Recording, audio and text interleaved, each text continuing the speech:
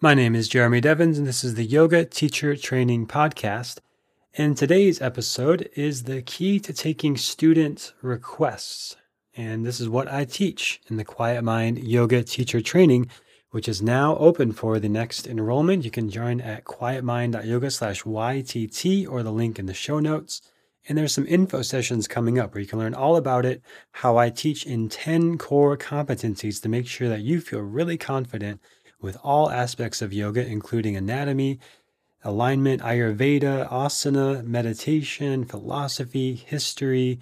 It's all laid out in a very systematic, clear way, easy to follow, easy to succeed, including how to take student requests, which I feel is one of my strengths and something that I think that people love. And I always get amazing feedback from students on this, that they feel like that was exactly what I needed in the class. And somebody can say that who is a brand new student, and at the same time, somebody who's been practicing for 10 years and is a teacher and had low back pain in the same class. Those different people from completely different backgrounds with different needs can say that. So there's a lot that goes into how to teach in a way that every student can come to your class and feel like they're welcome, that they can get what they need from the class and have their own unique experience, because yoga is ultimately a very personal practice, their own experience, their own inner union experience that we do in the asana and meditation-based practice.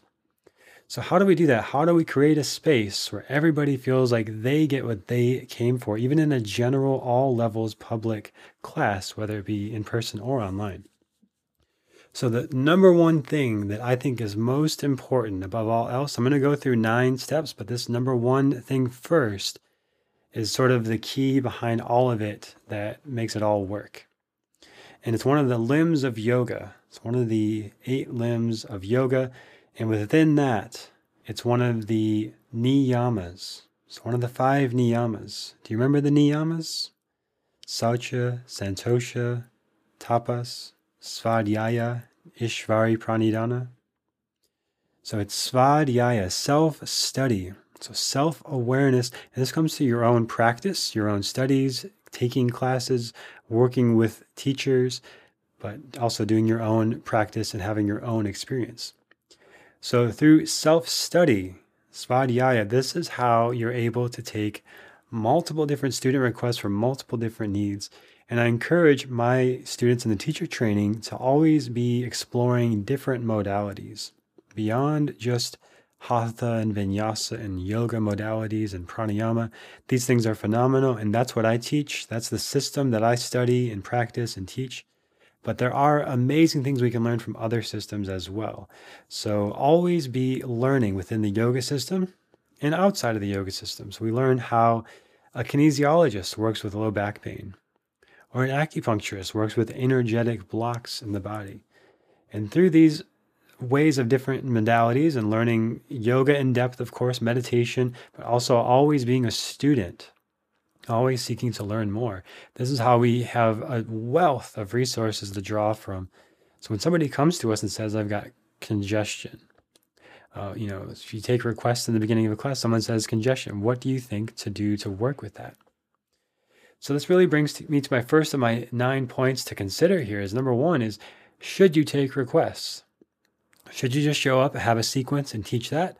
Or should you show up with no plan and just ask for requests and see what people want? Or somewhere in the middle? If you know much about me, I tend towards the middle ground on all of these things and in most topics. So I early on would plan very intentional sequences, very precise. It's okay, we're going to do this and that, and it works together perfectly. This is going to be awesome. And early on in my teaching, I set up this class. It was all about the shoulders. So it was going to be an amazing class for the shoulders. And I go to sit down to teach, and I check in with the students. How are you doing? Any requests for today? And somebody said, well, I just had a shoulder injury, so I can't do anything with my shoulder. All right, so there goes my plan. I'm not going to do this whole sequence, this whole plan that I laid out that was perfect and brilliant.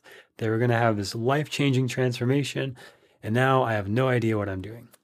All right, so to start over and drop any expectation that I can have all the answers and be perfect and have everything prepared, because I just can't, and that's life, of course.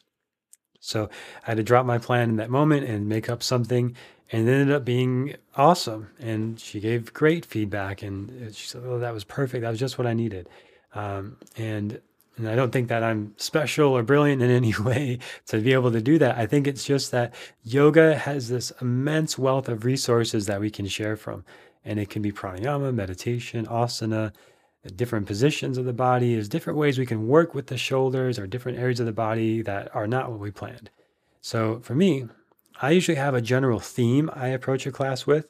Maybe it's working with the root chakra or working with arm balances, right? I might go as far as a category of poses, but I would not say we're all going to do crow pose today, because guess what? A lot of people can't do crow pose. And no matter how much they practice and try, for whatever reason, it doesn't work for their body. And we don't need to try to get in there and say, oh, well, if you just did this, then you'd be able to do crow pose. But that's kind of antithetical to the idea of yoga, right? So I like to take requests. I like to have a theme in mind and then adapt that theme based on the request. So I might have one person say low back pain, another person says tight hamstrings, another person says shoulder injury. All right, so I'm going to kind of process all that in my brain and eliminate a lot of poses and focus on other ones. And that's how I generally approach it. And of course, it's a much longer conversation, the specifics of that. But yes, I do take requests, and I do encourage taking requests, because you don't know. You don't know if somebody doesn't look pregnant, but they're pregnant. And okay, that's going to change a lot of your sequence. And you want to know that sort of thing. You don't know they just had an injury. You can't tell just by looking at them, but they tell you, okay, that's going to change. And I think it's a skill to acquire. Right? It's not easy to take out half of your sequence and then try to adapt on the fly because you didn't plan for a shoulder injury, but it is doable, and it comes from having a pretty wide range of experience and self-study and teaching and learning with different teachers to be able to do it. And it's totally possible. So keep within the scope of practice, though, right? We're yoga teachers. We're not physical therapists. We're not doctors. We're not sports medicine doctors. We have a limitation of what we can do. We focus on asana, pranayama, meditation, mudra, bandhas, things like this that are within the scope of yoga. And there's a whole lot we can do. It's very powerful. But I'm not going to, resolve somebody's bulging lumbar L4. Like, I'm not just going to say, oh, I'm going to fix that for you. It's like, I'll share some practices and actions and movements that might be helpful, might feel good for you, and maybe give some clarity on what does and doesn't feel good. But I'm not going to say I'm going to heal that. I'm not going to try to fix that. I'm not going to say I'm going to heal their ailments, they're sick or whatever, right? We just stay within the scope of, we're teaching asana, pranayama, meditation, mudra. We're helping them have a spiritual experience, a connection to their sense of self and their self-awareness. And that's why it's so important that it's so open-ended for people to have their own experience. Even if I'm just teaching one person, I don't know where their energy's at or what's happening inside. I can make some educated guesses, but ultimately they know and they decide, and I'm directing them back to their inner authority, the true self within them, the Atman within them. That's what we're doing in yoga. And within that awareness, they might have some massive realization that I could have never foreseen of, like, oh, if I move this way, that completely alleviates that pressure on my back. But I give them some guidelines of how to work within that and teach what you know. So there's a lot of things I don't know about the human body and may never know, and that's okay. But I'm always learning things every day, and I try to learn new skills. If I don't know something about, like, what might have caused this person's low back pain, I'm going to go do some research, look at some studies, look at some physical therapist videos, talk to a physical therapist, talk to other yoga teachers, go to different trainings, read books, and always be learning, because there's always new things to learn in this study, which is really fun about it. So yes, number one, I think, yes, you should take requests, and it very much personalizes the class to each student and keeps me on my toes. It keeps me learning, keeps me growing as a teacher. So I have to adapt to these different requests. And so the second thing is when you start a class, I always check in. Welcome to our Hatha class. Great to see you all. If you have any requests, let me know. I'll check in. Allison, how are you doing today? You have any requests, right? And then on my Zoom meetings where I'm currently teaching, I'll just go to each person and check in like that. Sometimes there's nothing, Sometimes there's 10 different things, and you figure out how to navigate it. And number three is it, so it's to consider for yourself, is it an issue of too much stira or too much sukha? If low back pain, tight hips, these things, are they too much stira, too much tension, too much contraction, or are they too much sukha? Something like they just injured their shoulders, their shoulder, their wrist, right? So that's too much sukha now. It's got to recover. It can't put weight on it right now, so it's vulnerable. So too much sukha. So we don't want to just add a bunch of stira on it and make it work really hard. We want to be mindful of that. So always, as I've talked about so many times, always be mindful of the stira and sukha at play in everything we're doing. Number four, it's okay to say, I don't know. And I encourage you to say it a lot. And okay, so you got a torn meniscus. Oh, I don't know what that means. I don't know what a meniscus is. Where is it? Oh, it's in my knee. Okay, well, what has your doctor said? Oh, they said I can't do this or that. Okay, well, great. I'm going to look into that more, and we're going to, make sure I try to stay off the knees today. And if you notice things that don't work for you, let me know at the end, and we can adapt things, or as you go, you can adapt things. Number five, and if you don't know, go back to your studies to learn more. This is where the svadhyaya, the number one thing, comes back. Going to teachers that you trust, having your own experience, trying things. If you read about it or hear about it or learn about it, practice it, try it, see if it applies for you. Number six is think in terms of mini sequences. Again, this is a huge topic beyond the scope of this episode, but it's essentially breaking down all you know about yoga into little mini sequences. So if you could think of like 1 up to 8 poses that would alleviate back pain. What's one pose that if you've had back pain helped alleviate it? Or if you work with a student, this is where one-on-one stuff can be really helpful in a teacher training context, like with a peer, like trying things like what happens if you do this? Okay, your legs up the wall, does that feel better on your low back? Better or worse? And I encourage you to say that a lot when you're working with people, like better, worse, the same, instead of does that feel good? Right? Most people are going to say, yeah, okay, it's good. But better, worse, the same, then you get feedback. Number 7, in general, everybody just loves yoga and will feel great. So if you're like, oh my gosh, I don't know what to do about low back pain, neck pain, hip tension, it's too many things. I don't know what to teach. Just teach yoga. Just teach a good, well-rounded sequence. Get some lunges. If it's like a hatha class, some lunges, some warrior 2, maybe a balancing pose, warrior 3, tree pose.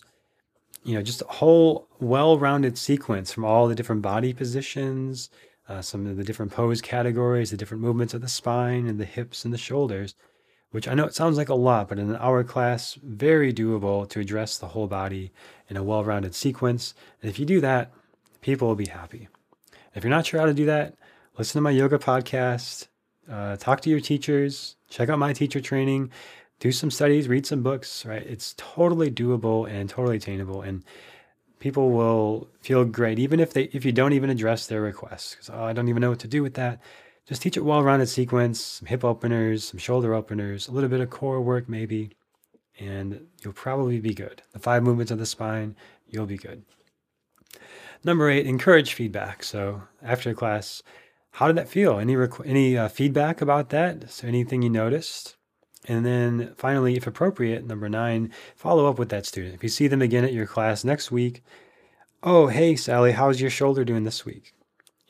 But don't bring it up every week there and on, of course. You don't want to be invasive, but, let them know that you care, you listen, you follow it up. Like, okay, I remembered you had that thing with your neck last week. How's it going now? Is it still bothering you? Feel better? Was the class helpful? Especially as you're a new teacher, you want to get that feedback and know, like, is it working? I think it's working, but you don't know if they don't give feedback. And a lot of times you just teach and they say thank you and then they're gone and you never know. So encourage the feedback and ask. And that's how you get better. And that's how you improve and you're able to help them in the future and help others in the future. So next time somebody says they've got neck pain, it's like, oh, okay, well, this worked with Sally. So let's try some of that again. But of course, you'll keep running into new things and, well, oh, I didn't think about that. And then you learn that skill. And then this person gives you new feedback. So the great thing about being a yoga teacher is there's always more to learn. And as a student of yoga, it's the best path to be on because you're always going to be learning. You're always going to be a student. no matter how much you learn, I encourage you to always come back to Svadhyaya self-study with your teachers, with yourself and your meditations, your experiments, your own asana practice. And that will give you a wealth of resources to be able to teach to any request that students bring to you. Now, if you want to learn much more in depth exactly how to do this with spreadsheets and practices and tools, check out the Quiet Mind Yoga Teacher Training, which is now open for the 2021 enrollment. I've added a January weekend class based on some requests and feedback. So I'm always taking feedback as well and always adapting. So you can check it out right now and join an info session to learn more at quietmind.yoga/YTT. I'd love to see you there. And if you have any questions, reach out to me at jeremy.quietmind on Instagram or jeremy@quietmind.yoga via email. Hope you have a great week and look forward to sharing more with you soon on the Quiet Mind Yoga Teacher Training Podcast.